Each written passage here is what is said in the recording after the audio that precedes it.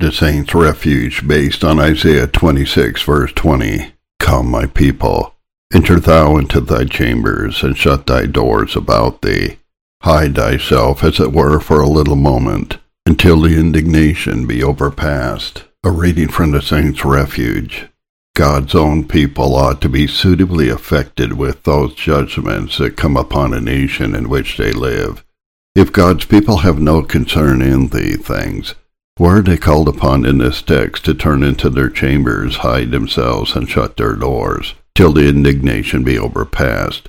Certainly, though God has better provided for them than others, yet there are two ways concerning these cases as much as others. 1, upon a political account. 2, upon a religious account. First, upon a political account. As they are members of the community, and so are equally concerned in the good or evil that befalls the nation in which they live, their cabins must follow the fate of the ship in which they sail. Their lives, liberties, estates, and interests sink and swim with the public. The good figs were carried away with the bad, Jeremiah 24, verse 5. In these outward respects, it oftentimes bears as hard upon the righteous as upon the wicked. Ezekiel 21, verse 3. I will draw forth my sword out of its sheath, and will cut off from you the righteous and the wicked. In these respects, as it was with the good, so it is with the sinner, Ecclesiastes 9, verse 2. The same fire that burns a dry tree oftentimes burns a green tree as well. Ezekiel 20, verse 47. Grace is above all hazards, but creature enjoyments and comforts are not. The sins of the Sodomites involves not only their own houses and estates, but Lot's also in the ruin and overthrow. Wicked men often fared the better for the company of the godly, and the godly often fared the worse for the company of the wicked.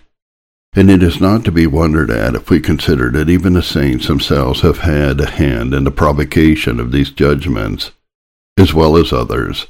Deuteronomy 32, verse 19. And when the Lord saw it, he abhorred them, because of the provoking of his sons and of his daughters.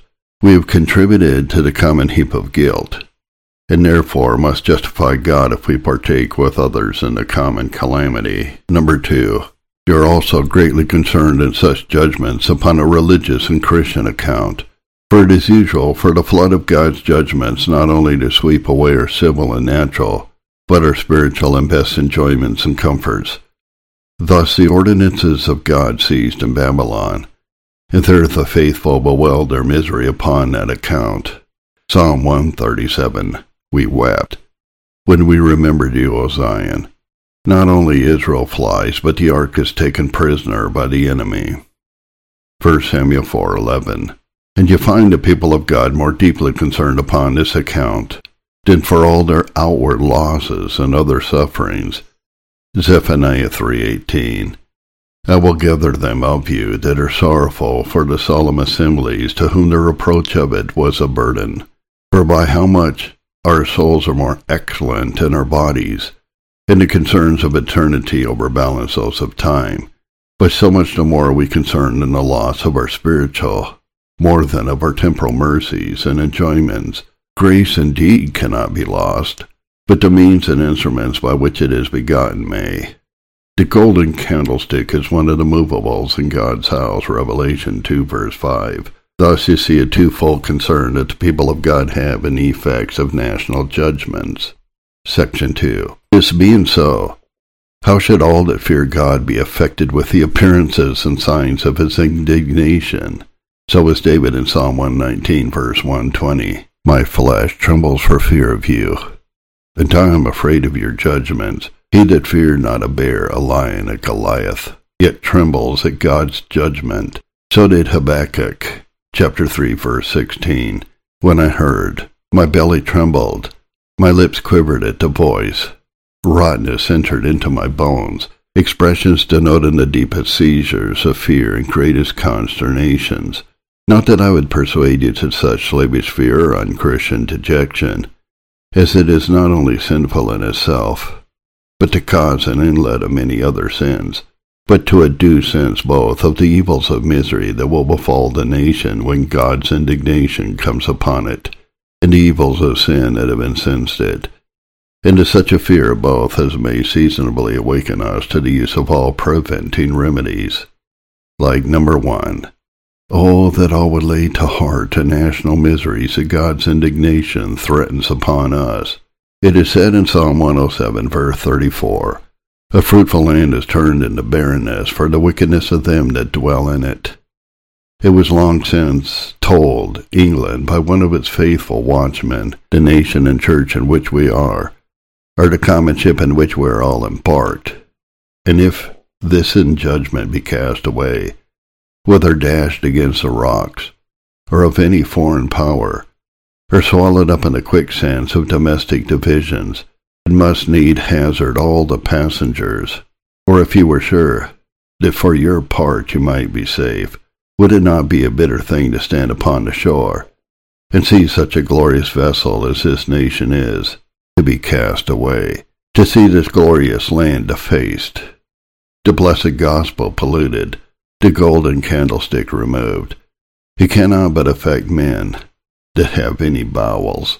Or if this does not move you, yet to see a stranger to lord it in your habitation, and your dwelling place to cast you out, or your delightsome dwellings, your fruitful, pleasant, and well-tilled fields, to be made a prey, for you to sow, and another to reap.